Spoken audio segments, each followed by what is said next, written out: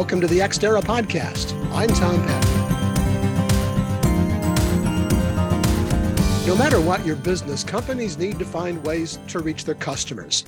It's just fundamental. If you want to sell something, you have to find a buyer.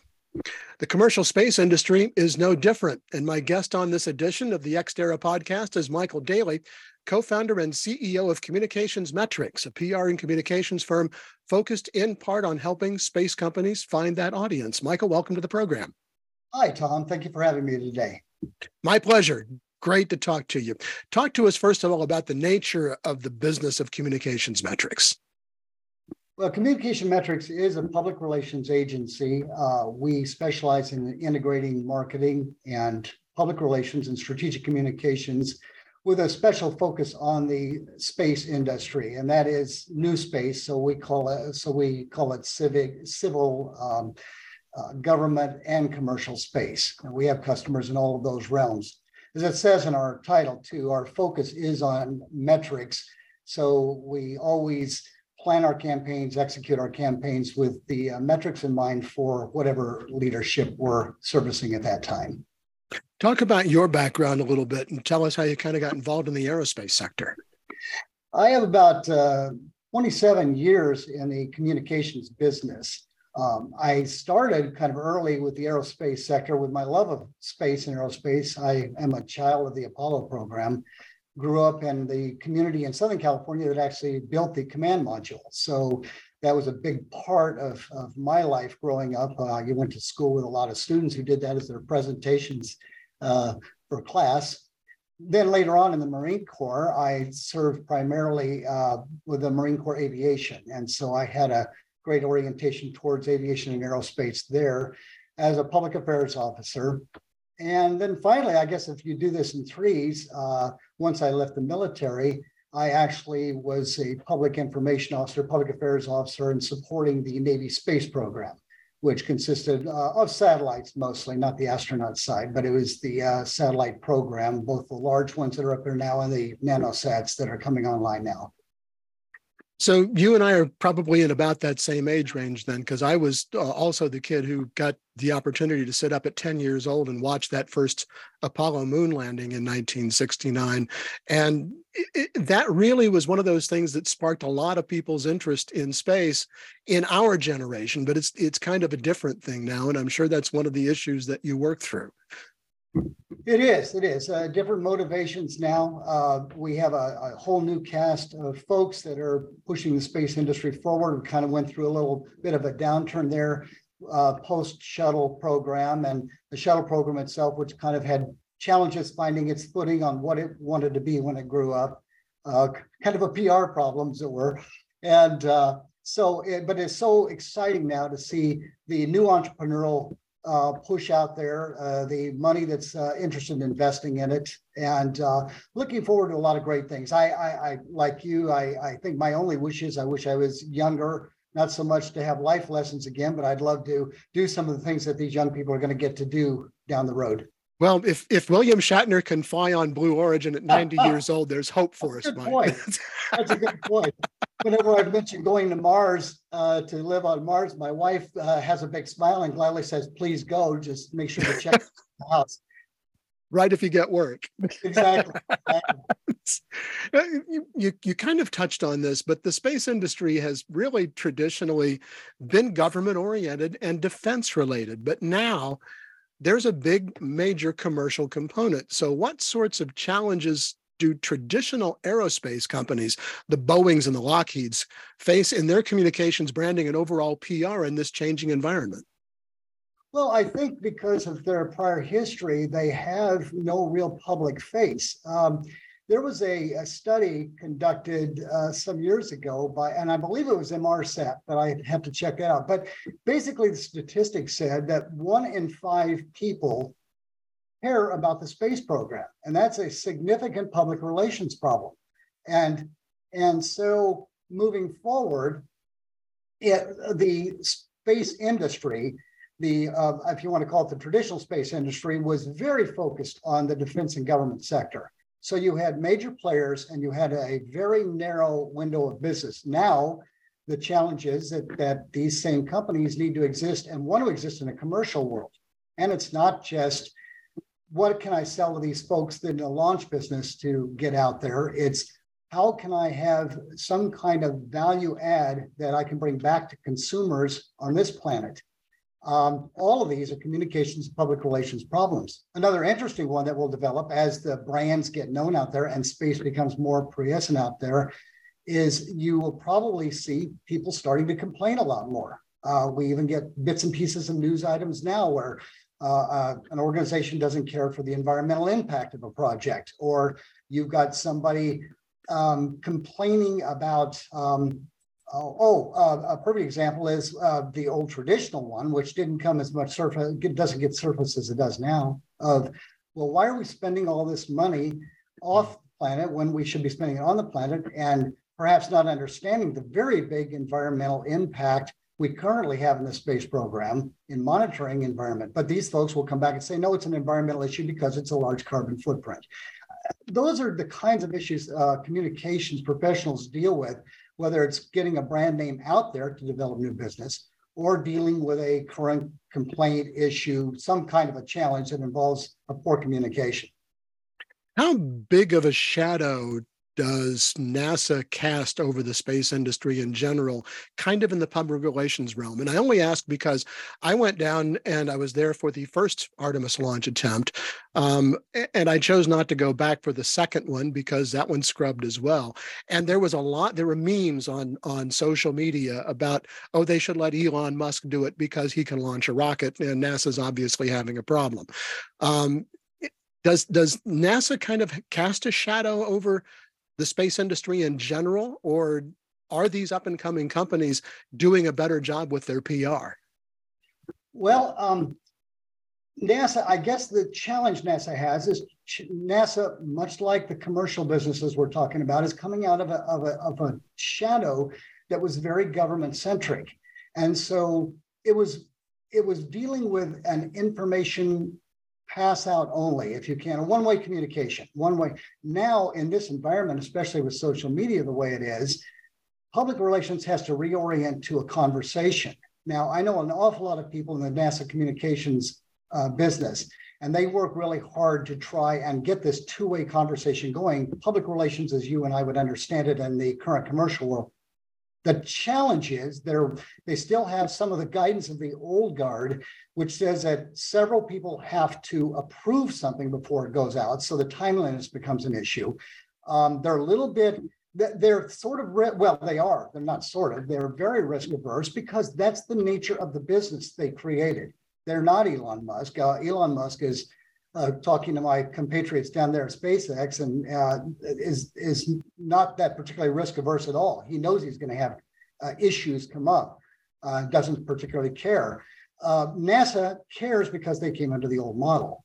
And so they're like a government agency in that respect, very conservative, very risk averse, which means a lot of people signing off on communications. And which means your reaction time is slow too. If you do have a major issue, a rocket goes down where it's not supposed to, kind of a problem. And that's too about SpaceX, is that Elon Musk, I guess, has enough money that he can follow this mantra of, I'll send one up, it'll blow up, I'll figure out what went wrong, I'll fix it, I'll send up another one, and maybe that one will blow up too. But he's then kind of gotten out ahead of that PR curve. He's established the expectation that some rockets are going to blow up. Exactly. And I do think in the new space industry, and I'm not sure if you're comfortable with me using that term, but I use new space to kind of encapsulate all this. In the new space industry, the new space ecosystem, I think that attitude is going to be a lot more of what we see, mainly because we have a lot more moving parts. You can control a message and a narrative and force feed it if you're just one major entity. Now, the shadow NASA covers, it does cover some shadow because it is still a source of funding and contracts and safety releases and a whole plethora of other issues. So it does have some control, but really these corporations are going to be able to do about as much as they want to. I don't know if we'll get to it, but the challenge now is for them to find the places they want to talk. Because These companies, for the most part, are entrepreneurs that were primarily engineers, and so they don't talk a lot about the work they do. They talk in generalities. I'm developing a new fuel, or I've got something good in the solid propellant fuel business, but they're not going to go into a lot of detail. And so it becomes a challenge for public relations, communications people like me too, to see what we can talk about that's not proprietary. So how do you get them to understand the importance of marketing, branding, and communications to the relevant audiences? Because they're rocket scientists for the most part. They're not thinking about, it's sort of like, if I build it, they will come. That's not necessarily the case. No, sir. And our company has got some focus. We orient our work with our clients based on a couple of things. One is we are very stakeholder relationship oriented. So as opposed to just saying, let's send out a press release, we tend to understand the various stakeholder organizations, groups, individuals that are important to the clients that we have. With that being said, another thing that we try to do with these stakeholders and understanding these target audiences is to figure out the best way to talk to them.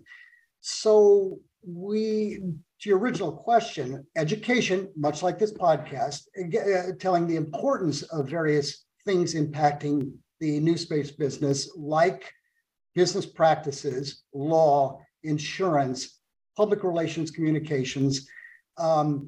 Those kinds of things are kind of new to this industry. Stakeholder relations being important, we also focus on the ecosystem holistically. So we've done quite a bit of detailed work in identifying what this major ecosystem looks like and the interaction between various stakeholder groups. So it's not a big surprise. I guess the point is, it's not a big surprise if all of a sudden Elon Musk wants to launch something and we have some organization that perhaps are concerned about a particular wildlife down in Brownsville, and they're going to start raising some issues. We're not caught off guard with it. I don't want to make this all about SpaceX, but a lot of these companies that are run by the younger entrepreneurs that grew up on the internet, and SpaceX never sends out a news release. SpaceX does all of their PR on Twitter. And that makes it challenging for somebody like me, for a journalist to, if I can't be at their launch, to tell their story without having to get my information from a third source, which I don't want to do. Do you find a lot of these entrepreneurs are kind of so married to Twitter and social media that they kind of ignore the more traditional ways of getting a message out? Well, in the beginning, yes, they come in. They are a younger generation, so they are data natives. You know, they grew up in that world entirely for the most part, and so what we find with traditional media is, first of all, we have to draw analogies to make sure that they understand the concept is not going anywhere. TV really now is YouTube, right? Radio is podcasts, and print is pretty much a blog kind of a thing. So it's all digital pretty much now anyway. For the most part, it's digital. However, by working with the stakeholders, what we try to explain to them is we find all the channels that those stakeholders look at. So it might be Twitter. It might surprise them. We might find out that there's a certain part of that stakeholder organization or something that is very tuned in to receiving space news. And they read that particular magazine, the print version, cover to cover. They may do digital too off their personal device, but we do a lot of research to find out all the channels that they talk on. So what we try to do, getting back to your point about how best to bring them into this kind of a concept, in educating them, we educate them as to the importance of looking at multiple channels and not getting too hung up on something like Twitter, because as we saw recently, Twitter can go through some hiccups too, and all of a sudden your communication channel's done for at least 2 or 3 days. That's going to continue to happen. It's in my world, because I started out life as an engineer years ago. It's a single point of failure, and I just don't like to have single points of failure, even in communications. My guest is Michael Daly, CEO and co-founder of Communications Metrics. Take a moment right now to click subscribe to make sure you don't miss any of our podcasts, or if you're watching on YouTube, any of the videos from Xterra, the Journal of Space Commerce. Let's talk about metrics for just a minute, Michael, because it's in the name of your company. What does metrics mean to you, and how does it apply to public relations in new space? Well, the metrics, first of all, I always define as what is measurable to the original business objective, the business vision, the business strategy. Communications isn't a standalone function, it supports. And so if you're going to do communications, you've got to be tuned into part of the business planning process. What aspect of it is communications going to support or improve? What issues it going to address? What opportunities it going to help enhance? And so with that being said, communications metrics, a big part, and you and I both know, we're working in an industry that is very, very measurement oriented. So they find it very comfortable, as a matter of fact, that we have this orientation. Public relations can essentially measure three areas. It measures outputs, which is the stuff that a person like me throws out there to see if it sticks, like press releases. Outtakes, which are those things that you send something out to an audience. Did they receive it the way you intended them to? And then outcomes, which is the most important part of this discussion. Outcomes is, does the communication do what you intended it to do? And this doesn't all happen after a campaign plan is initiated and we start doing stuff. The evaluation process happens during the entire process, so we can adjust. I mean, we're no different in our look at this than a process engineer would be in putting a launch vehicle together. In fact, my partner is a project manager. So we kind of bring those skill sets into the corporation too. And so measurement, evaluation, effectiveness and efficiency is extremely important to us. And it's important to us that these metrics, just to reiterate, tie to the communication item they're supposed to measure, and more importantly, tied back to the business objective that they're supposed to measure. Are we getting where we need to go? And most importantly, what is success? I mean, you'd be very surprised and how hard it is for a business leader to answer that question to somebody like me. But we start with that question. We start, what is success to you? And then we start working out from there. How do you identify the various audiences? Because this is not you're not trying to sell toothpaste to the general public. Right. You've got very specific, usually high-tech, very complicated things that you're trying to reach an audience for. How do you identify that audience? Well, first and foremost, we categorize the audience. And while I don't want this to be taken wrong, we do profile our audience in a way that tells us what is of interest to each particular audience that we deal with. Now, when I use the word stakeholder, the actual definition of stakeholder is any organization or entity that can affect you or be affected by you. And so it's fairly broad. A lot of people narrow that scope down. If you were to talk to business entrepreneurs right now in the space industry, they'd be very focused on their consumers, the consumers they've never had before, by the way. That's their challenge, is they had one business they had to deal with. We had to give something correctly to Boeing, which was going to give something correctly to NASA, kind of an issue.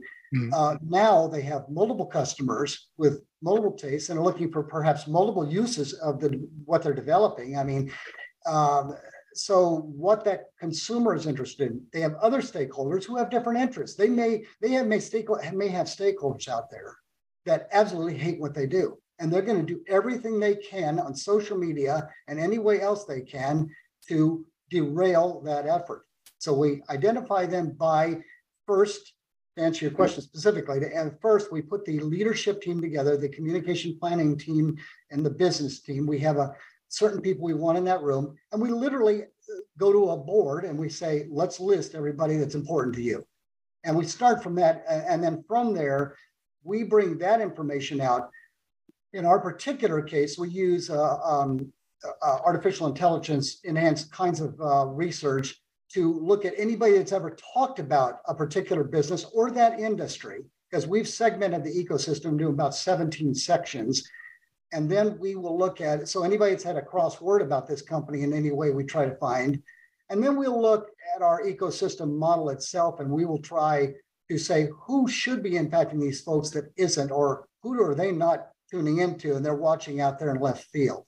Put all that together, come back, and then we say, this is who we have identified based on what you've told us initially as important. And we started educating, getting back to the education point again, and getting them in this whole stakeholder relationship mindset, stakeholder engagement mindset, for other reasons too. We're going to bring them on board to do communicating for us. When you talk about your typical client, are you working largely with companies that sell space as service, or are you working with companies that are selling particular hardware bits as a subcontractor, or a satellite bus, or a launch service provider? Kind of what kind of clients do you generally see? Well, we've actually had quite a cross section. We've just to give you a cross section of the space and service companies, we've had DoD, we've had Space Force, where we worked on some issues associated with their spaceports. We have worked alongside corporations like Aerospace, where we've been involved in the Space Safety Institute, which is of particular interest to us also. And then we've worked with, unique companies, the space tourism. That's been a fascinating one. So it's kind of a cross section. We've also had chances to touch base with folks that were in the resale business of selling what you and I would call space used stuff. I mean, we could laughingly call space junk, but the point is I know it's got very real value. It's to different people, whether it's collectors or whoever. And all of these folks still are essentially business people. The only big difference now is that they are having to expand their marketing scope, is the only way I can describe it. They've got to think beyond, I'm going to create a space suit for NASA. I now have to create space suits for tourists. I have to create space suits for people constructing structures in orbit. I have to construct spacesuits for miners, resource mining. And then the other funny note on this is we have had other clients that find their way to us. I think it's because of our process. They love the discipline. I don't know if they envision us having some kind of a military approach to this, but they love the discipline. They love the deliverables that you covered earlier. The no kidding, we're going to see what success is, and we're going to get there through hook or crook. And but we've had insurance companies, we've had restaurants along the way. We've even have a eucalyptus farm. These are not the focus of our business. We don't turn business away. I mean, at our heart, we're hardcore capitalists. But it does make it interesting. And I will tell you another funny note. As you've seen in marketing lately, a lot of people are hooking their marketing now to a space theme of some kind. They're finding ways to market it.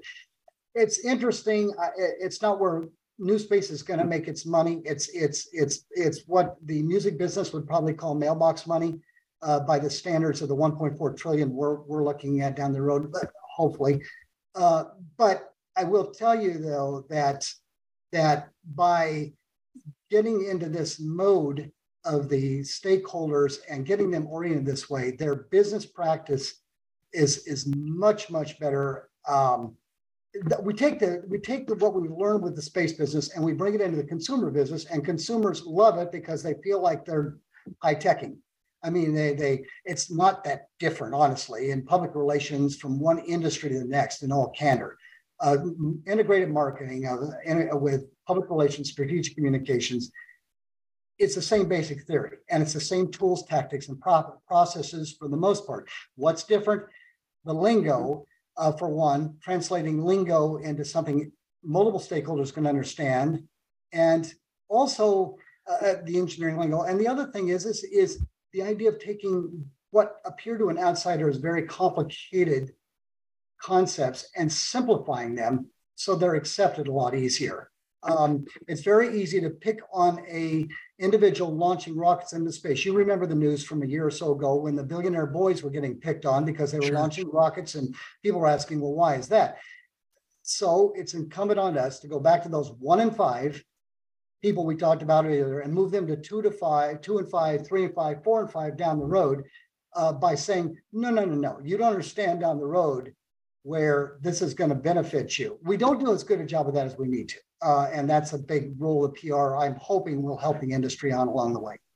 It's almost to me like you'd say, wouldn't you rather somebody was spending their own money to do this as opposed to the government spending your money to do this? Exactly. No, that's exactly right. And I think the see, that's another issue, and this goes back again to what's important about public relations to this industry.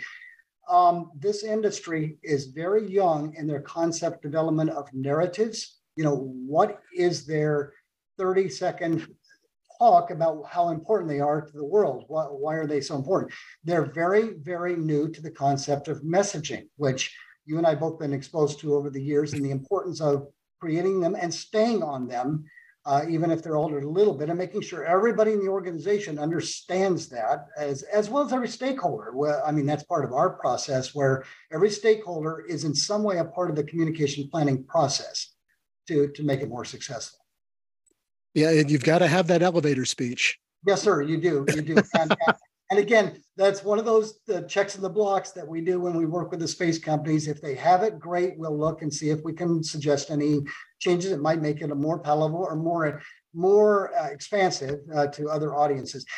See, right now, again, they're still developing their concept of the importance of other audiences. It's just, that's a very new thing to them, but they do know they need to sell products beyond one sole source. And it's exciting. Take the structures development we're working on now for the moon and for Mars. We're going to go like the artificial structures, and not building from the material on that planet or that body. Those structures are very important, because guess what? If you can put a structure on Mars, it's my guess you could probably put one in the middle of the Gobi Desert. So the thing is that by getting these companies more and more in the concept of, yes, you're building it for space, but we are going to find uses that are important here on the planet. And perhaps down the road, then we will have the other things we give to the planet, which from my perspective will be these, my one person perspective of energy harvesting up there and bringing it down, and resource harvesting and bringing it back. But like I said, we're right now, we're still, the industry is so new and so full of engineers. They're still learning a lot of these basics based on my experience.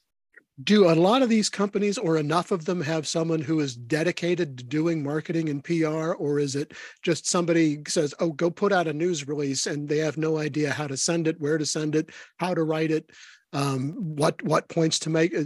Are there professionals? Are there public relations professionals in these companies? Yes, yeah, but again, as you might imagine, it's completely dependent on the size of the company, because there's an internal budget involved with a decision like that, and so for the more mature companies, yes. Now that's not an individual like you, Elon Musk, had said, "I'm going to get rid of all my communications people." That's not exactly the case. I mean, people were put in other parts of the company and still support. They're just not a body, as you and I might understand it, within an organization that someone would easily find. But that aside, most of the companies operate in a traditional sense, much like they do on the outside of the space industry.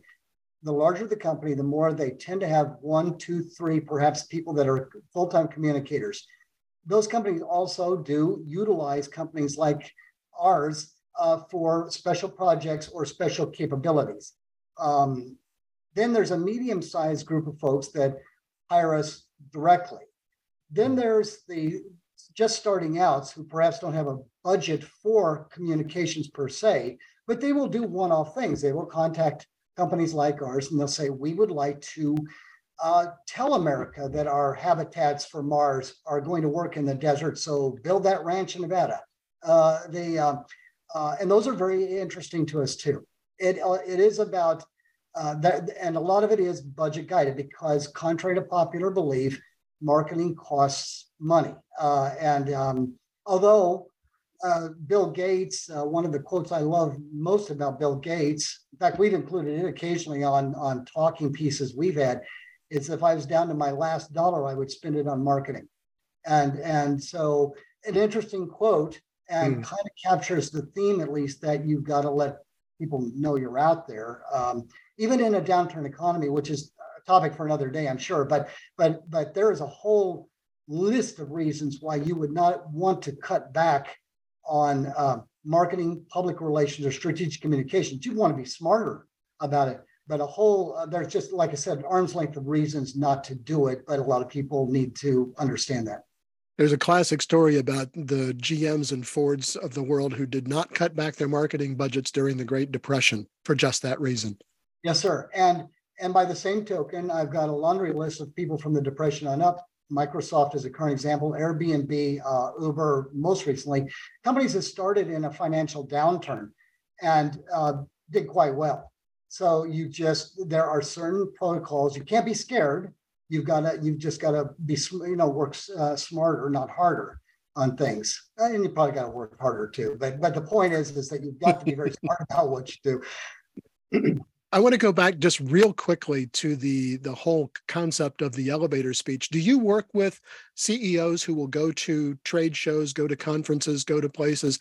Will you work with them to refine that message and tell them how important it is for them to know how to network properly, to get their message out in a face-to-face way as opposed to just being online?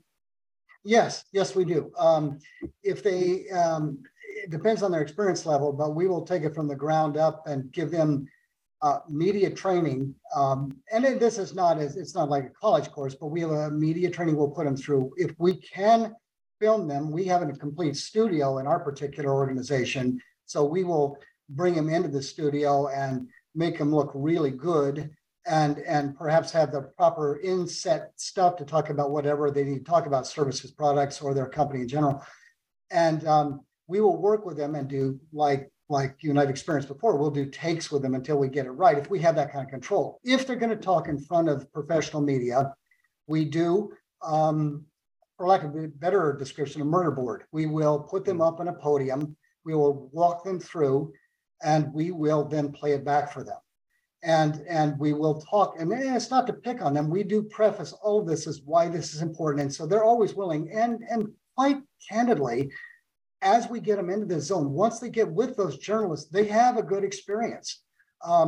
Very seldom, now this is me alone talking, but very seldom do I experience the ambush journalism. And by that, I mean journalism just popping out of the bushes to put something in their face and scare them to death.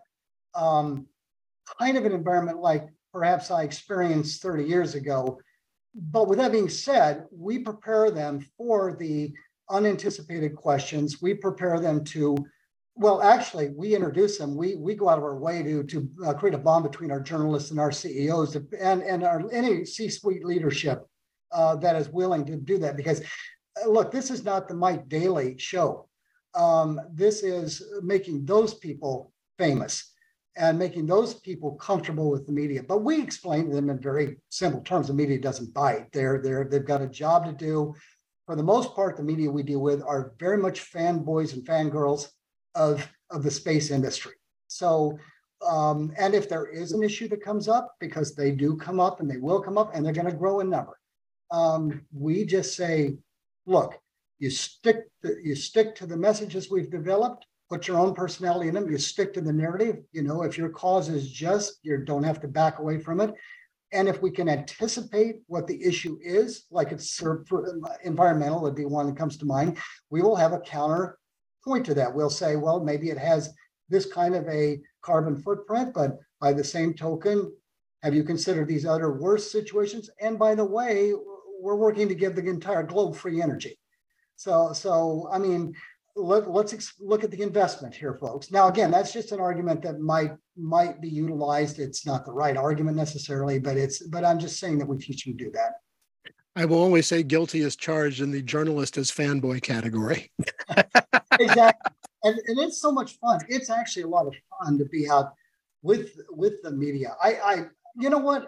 The question I would always prepare them for, and I think this is a question we as an industry, and I count myself part of the space industry, we have to manage expectations is the big thing, because you can see some hype out there and you can start talking and get very excited. And then when the rubber meets the road on where we are in a particular development of a program, we're going to have to figure a way to be honest with folks about these numbers and say, hey, it's exciting to talk about solar energy being beamed back to the planet, but you might be looking at, and I'm just pulling this out. I have them from a couple of books that I read, but I think we're looking at 10 years here. And again, I'm a PR guy, so don't take me on my word on that. But the point is, we have to learn as an industry to manage expectations.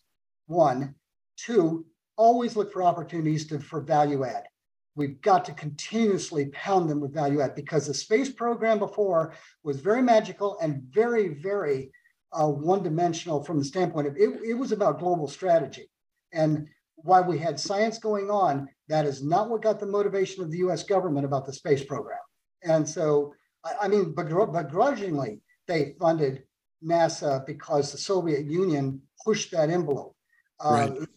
Believe me, I don't know where we'd have been if we didn't have, not that that was a great reason to go forward, but I'm just saying, I'm not sure where we'd have been, because heavens, we were supposed to be doing agriculture on Mars by now, according to some of the sci-fi folks.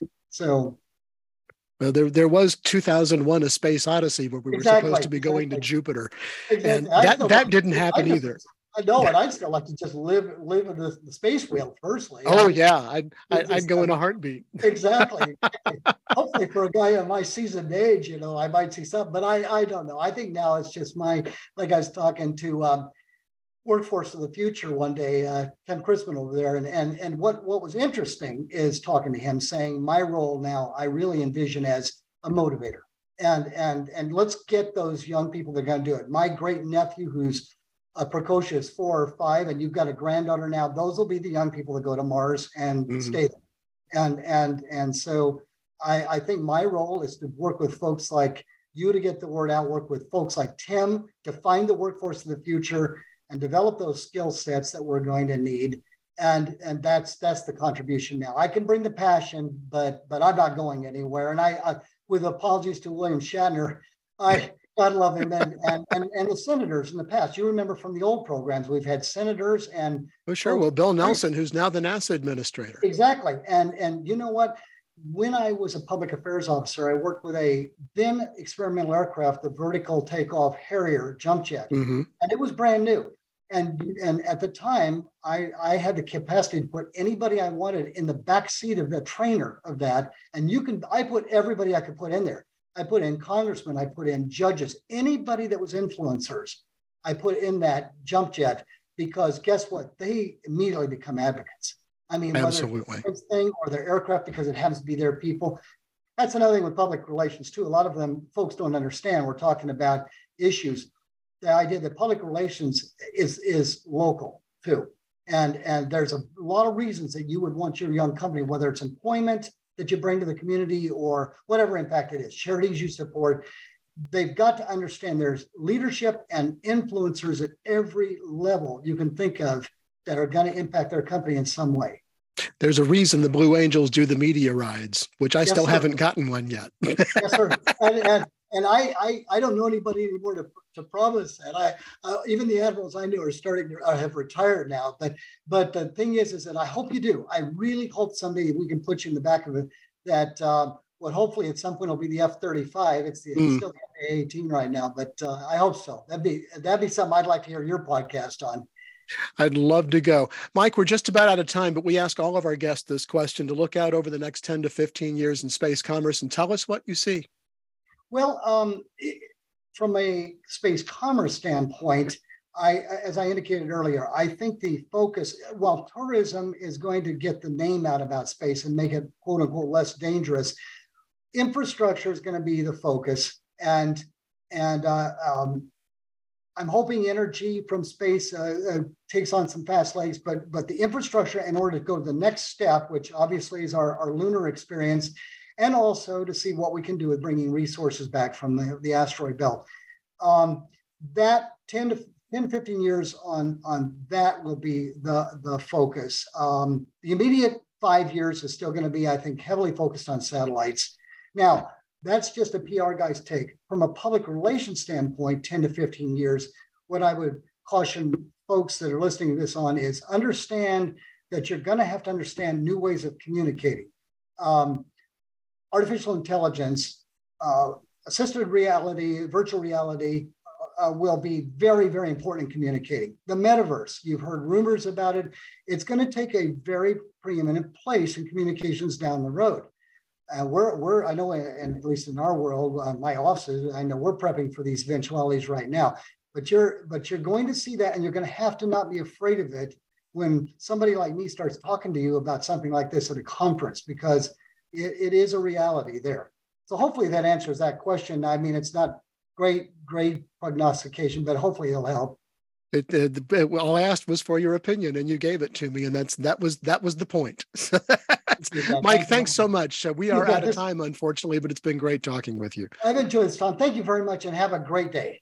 Michael Daly is co-founder and CEO of Communications Metrics. That's going to do it for this edition of the Xterra podcast. Check out our YouTube channel and be sure to click on subscribe so you can stay up to date on developments in space commerce and be notified when we post new videos. You can also get daily space commerce news at xterrajsc.com. And one thing more, be sure to connect with us on LinkedIn and follow us on Twitter at xterrajsc. Until next time, I'm Tom Patton. Thanks for joining us.